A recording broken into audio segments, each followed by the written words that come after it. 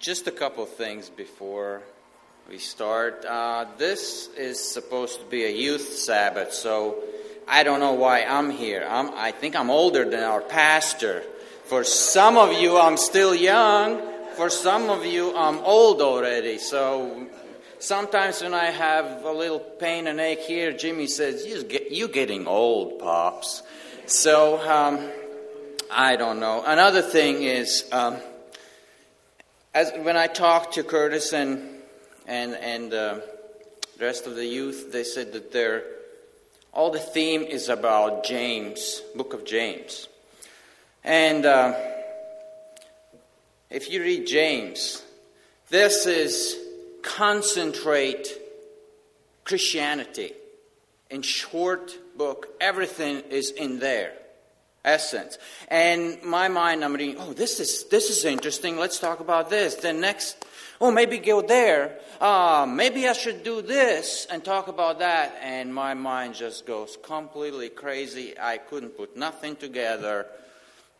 And till 2:30 this morning, I still was struggling. Because everything is around James, let's open Psalms.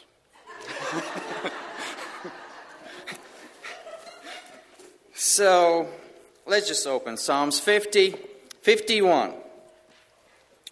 Psalms 51 and read 10 to 13. And it says, "Create in me a clean heart, O God, and renew a steadfast spirit in me. Do not cast me away from thy presence, and do not take thy Holy Spirit from me. Restore to me the joy of thy salvation, and sustain me with a willing spirit. Then I will teach transgressors thy ways, and sinners will be converted to thee."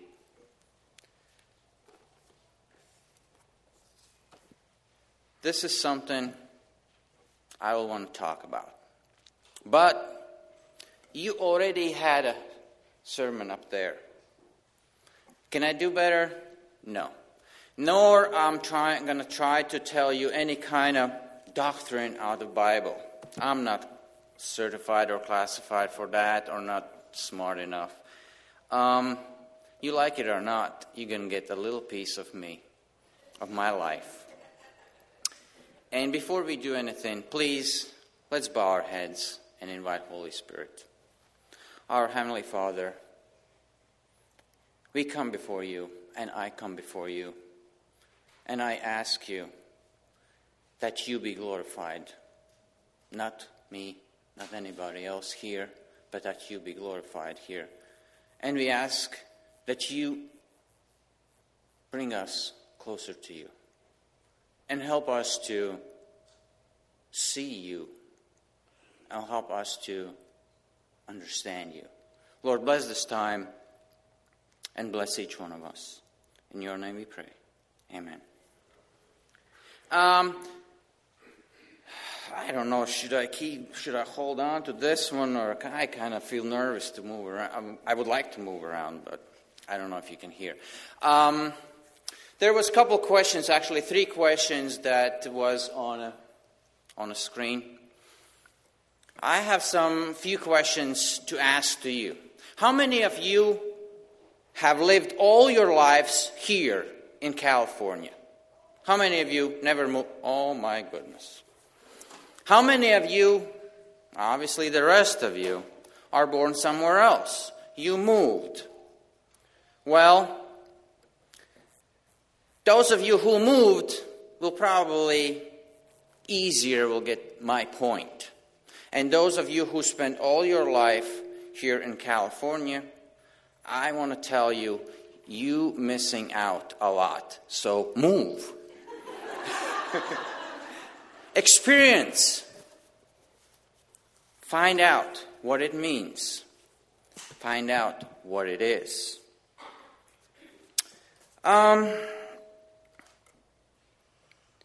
Usually it happens at nights when Grace goes to work. I'm by myself and I miss her. And it happens that I start to talk to God. And I have my one-on-one time with my Heavenly Father by myself in my bedroom. And our conversations go all kind of different directions. And because I never dream, when I go to sleep, to bed, I wake up in the morning and other people talk about what they dreamed last night. I'm like, I slept. I had no time of dreaming. So I call these talks with my Heavenly Father my dreams. My time of my dreams.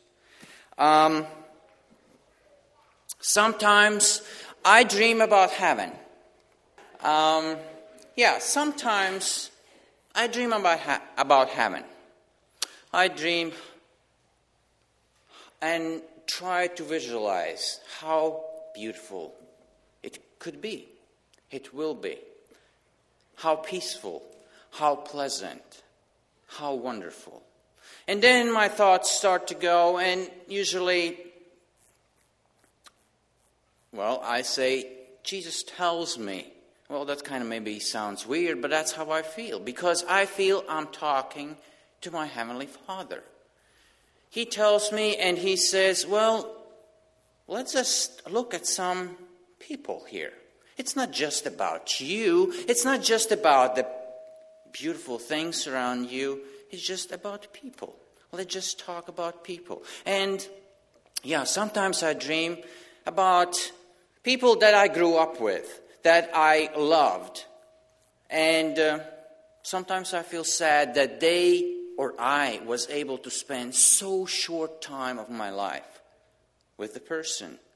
This person is not alive anymore. And I dream of meeting that person again. One of them is my grandpa, who made a huge impact on me. As a little boy, he was reading Bible, and his Bible was like two of these together, and now they're a huge, huge book. And one day I was kind of going through it, and I found a list of all of my relative names, and my name was there too. And I asked Grandpa, what this list is all about? He said, I just pray for you guys. And he was a wonderful man. I really look forward to meet with him, and I dream to meeting him again and talking to him. I dream of meeting people that I read in the Bible and I admire. I admire like Moses, Daniel, blind men. I dream of meeting people and talking to people that lived and struggled in their lives. Like we studied about Samson. We studied about David. I can relate to them. They struggled with their lives the same way I do. I dream about talking to them, asking them questions. And then I dream about talking to Jesus. Talking to Jesus. Have you ever imagined or dreamed stand face to face to Jesus and talk to him? What will I say? What could I say? He protects me. He guides me. He blesses me. He loves me. He died for me. He saved me. He chose me before I chose him. What can I say? And I'm so thankful and so glad that he can read my broken heart, because my tongue will be more worthless than it is today. I'm still stumbling. Have you ever dreamed about seeing Jesus? Sometimes I get homesick. I get really, really homesick. And I miss things that I had. I miss people that I knew. I get so homesick then it hurts. I feel I maybe don't belong here. I maybe don't fit in. And I feel so homesick. And the problem is that all the things I'm homesick about are gone. They don't exist no more. I'm not 10 years old no more. The people, the country, the lifestyle, everything is changed. Nothing exists. Nothing is the same. I am homesick about things that doesn't exist no more. What shall I do? Sometimes feel I'm a guy without a country. I'm a guy without a place under the sun. I don't fit nowhere. I don't belong nowhere. And I start to get frustrated, and I start to ask questions to God. What's this all about? What's the purpose? Why you did the things you did in my life? What's the reason of my life in the first place? Why? Since it's all about James, let's open James. Let's open James 1, 17 and 18 and see what James says. James 1, 17, 18. And it says, every good thing bestowed and every perfect gift is from above, coming down from the Father of light, with whom there is no variation or shifting shadow. Well, we all agree on that. We all believe in that. We all know that. We accept all good things come from our Heavenly Father. And then it says, in the exercise of His will, He brought us forth by the word of truth, so that we might be, as it were, the first fruits among His creatures. What does that mean? Well, I don't know what that really means, but I have my humanly mind starts to work, and I'm thinking, life is way too hard. Get to heaven is way too hard. And you know what, Jesus? And that's in my dreams again. I talked to Jesus. I said, you know what, Jesus? I think I figured out the easier way how to get to heaven. Well, what's the easier way? You know, when you make the decision, I accept Jesus Christ as my personal Savior. You studied the Bible, you accepted it, you say, yeah, it's truth. I want to follow it. I accept all that Jesus did for me. And then, what's the next step? Pastor's asking a couple of questions. Do you believe? Yes. Do you believe that? Yeah. Do you believe that? Yeah. All those 27 or whatever, 37, 28. Oh, see. Questions. See, he knows better than me. That's why he's pastor. All those questions, and we say, yeah, I believe, yeah, I believe. And then we come here, and pastor, in the water, and pastor says, in the name of the Father, of the Son, and Holy Spirit, I baptized you. And you go under the water, and you get lifted up, and you're all happy. And you know what next needs to happen then? Dead. We should be dead after baptism. No way to sin, no opportunity to screw up. Everything is perfect and right. You are perfect with the God. That would be so much easier, wouldn't it? So we're ready for heaven right then and there. I figured all this out. This is probably what this verse says, but I don't know why it doesn't happen that way. Well, and Jesus said, no. I have a plan for you. I have a plan for you the same way I had the plan for Abraham, David. I have a plan for you the same as I have a plan for all these people that you admire. And I'm saying, yeah, here we go again. Let's read James 2. Let's read James 2, 17. 26, and it's kind of long, and I'll probably stumble, but be patient with me. James 2, 17 to 26. Even so faith, if it has no works, is dead, being by itself. But someone may say, you have faith, and I have works. Show me your faith without the works, and I will show you my faith by my works. You believe that God is one. You do well. The demons also believe and shudder. But are you willing to recognize, you foolish fellow, that faith without works is useless?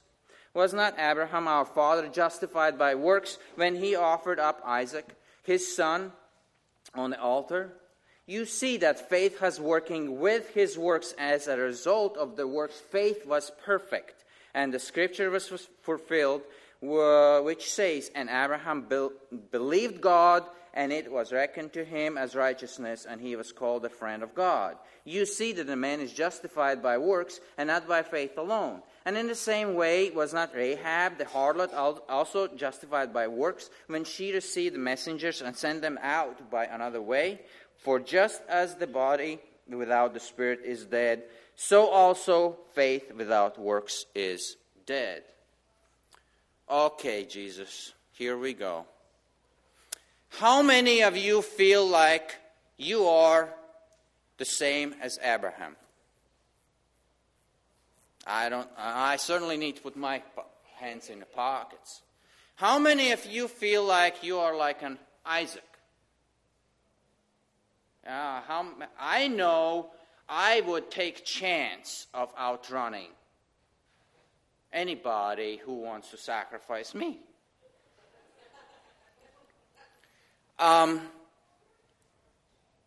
God, Jesus, do you realize that you're asking from me impossible things? It's impossible. I can't do this. And I'm finding out that I have Moses' heart, the heart of reasoning, and the heart of saying, no, God, not me. Please, not me. No, send somebody else. No, don't ask me do this. And I'm doing this over and over and over again. Because I'm not the Isaac. I'm not the Abraham. I'm not the Moses. I'm not like David. I'm not even like a crippled man by the pool who was laying there and asking for water to move. I'm not. And Jesus said, no, you're not. You're different. But you know what? I am the same. Then what do you want me to do? Then what do you want me to do? Have a broken heart. Dream with a broken heart. Do you see Abraham? Can you see Abraham with a broken heart? Can you see David dreaming with a broken heart? Can you see crippled man with a broken heart when he picked up his bed? Can you see them dreaming with a broken heart? Jesus said, when you are weak, I am strong. And only then, when you are weak, I am strong. Do you dream with a broken heart? There's a song that I hear on the radio that young people listen, and the lyrics go something like that. When you dream with a broken heart, the waking up is the hardest part. I don't know about waking up, but I know about dreaming with a broken heart.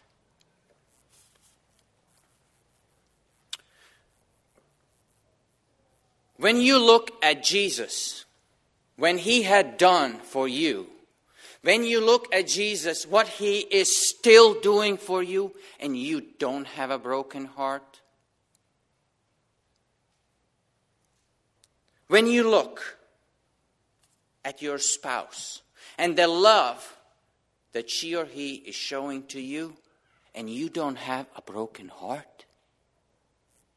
When you look at your children, when they grow and come with you to church and listen, and you don't have a broken heart. When you see them to stand up for Jesus at school, and you don't have a broken heart. When you see them standing here and leading in worship, and you don't have a broken heart.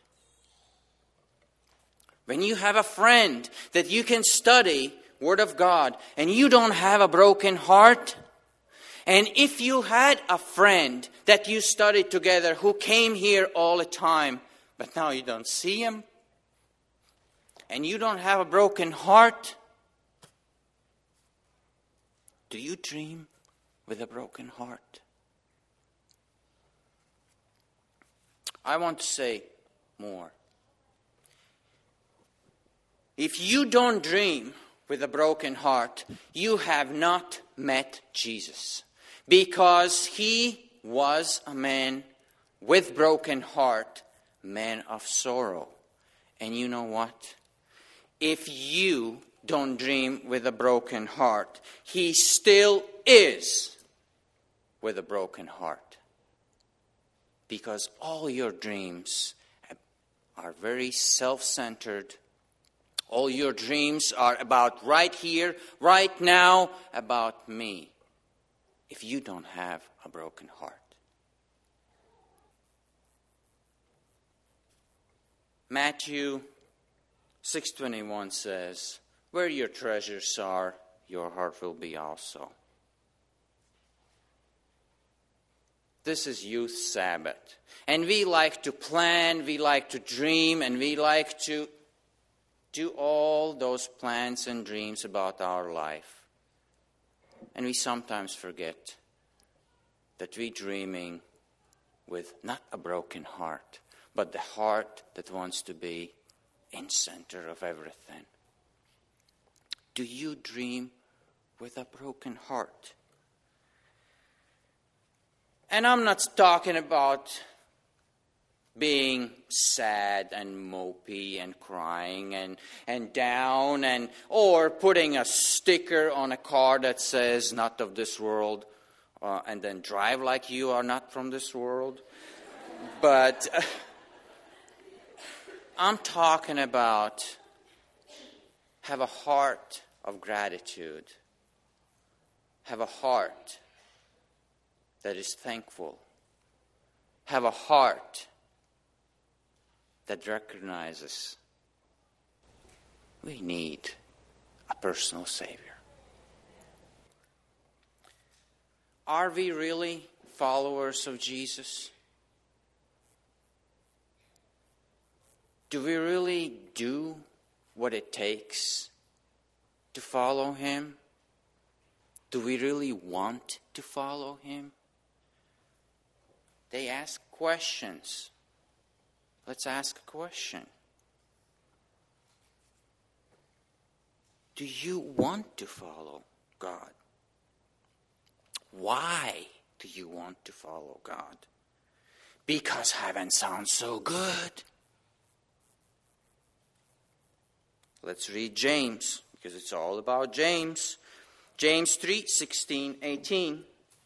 And it says, but the wisdom from above is first pure, then peaceable, gentle, reasonable, full of mercy and good fruits, unwavering, without hypocrisy. And the seed whose fruit is righteousness is shown in peace by those who make peace.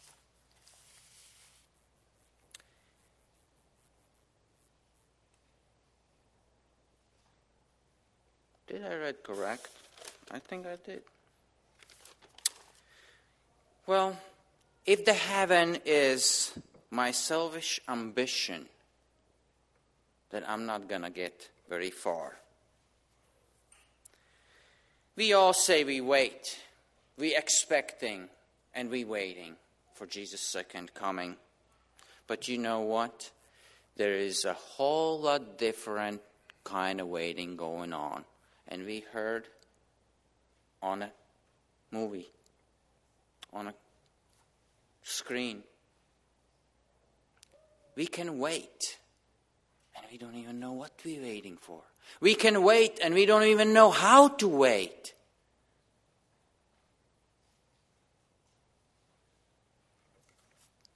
One thing is for sure. None of us who accepted Jesus Christ and didn't die right after it, none of us will go through heavenly gates all by ourselves alone, with nobody with us. Nobody. It's impossible. It's impossible. And my human mind says, what about the sinner on a cross, Jesus? He didn't have any time to help anybody. He didn't lead anybody to you. He didn't help anybody. But if we think, how many people been touched and led to Jesus through sinner on a cross story, and still is led to Jesus through him? And I think we can only dream of touching so many lives, as many lives sinner on a cross is touching. Do you dream with a broken heart? Do you dream with a broken heart?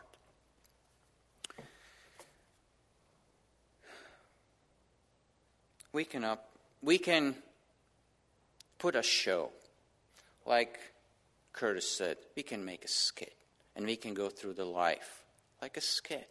We can fool everybody around. We can put up a life, very good show of a very good Christian. But when you dream, that's real. That's real you. That's real me. What my dreams are all about. Do I dream with a broken heart? Am I homesick? Are you homesick? Where is your home? What you homesick for? Let's dream with a broken heart. Let's read one more time what David said. Because David was man of God's own heart. And David was a guy who had a broken heart, who dreamt with a broken heart. And he wrote these words, with a broken heart. Create in me clean heart, O God, and renew a steadfast spirit in me. Do not cast me away from thy presence, and do not take thy Holy Spirit from me. Restore to me your joy of thy salvation, and sustain me with a willing spirit. Then I will teach transgressors thy ways, and sinners will be converted to thee.